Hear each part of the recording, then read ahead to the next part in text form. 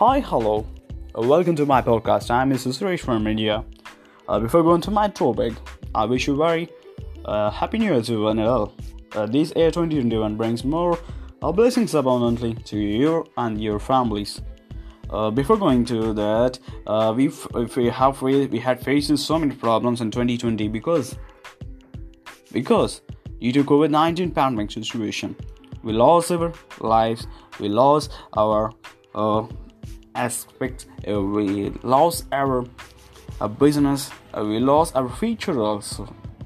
So just bounce back. We are bounce back to 2021 with a virus, with the COVID-19 vaccines. We have so many vaccines in the present world. So my dear audience, be brave in 2021. Don't ill from any disease in your life. I hope you are doing well.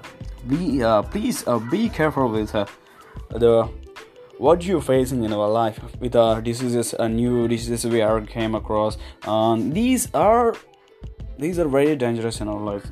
My dear audience, please don't give up any disease in your life. So be careful and all the best for your 2021.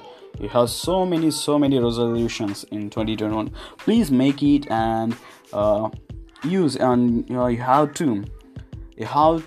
to put in your life, not written on notebook, just utilize and use in your personal life. Okay, the resolution what you are decided in 2021.